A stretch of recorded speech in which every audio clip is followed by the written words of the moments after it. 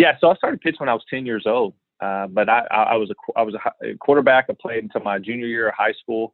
I played basketball all the way through to my senior year.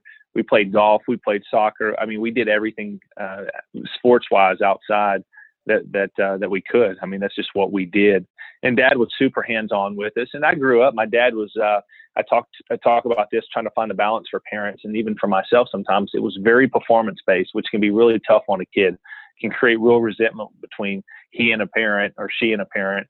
And you have to be careful with that. There's got to be a balance. And the way you balance that is that if you're holding me accountable and you're staying on top of me and we doing all those things and I'm putting the work in, then you also have to affirm me at some point in time. It can't always be like, I told you so, or if you do as I told you to.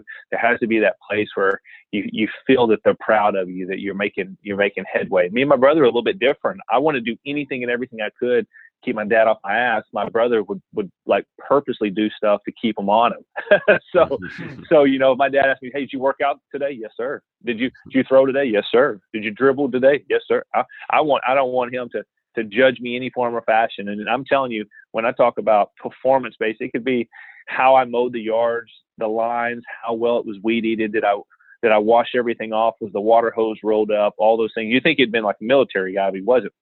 But that's just how he was. Looking back at him, I mean, I'm eternally grateful for him raising me that way, because now I'm mentoring young guys, got people working for me, and they were raised the opposite way, and it's really, really tough. Criticism, any type of information, it's tough for them to take on. They take everything personal, and so growing up that way, I figured out it wasn't personal. It was just something that he wanted us to do. There was a standard, and you either lived by the standard, or you dealt with repercussions every single day. So I decided to take the easy way and do everything I could to keep them off my ass.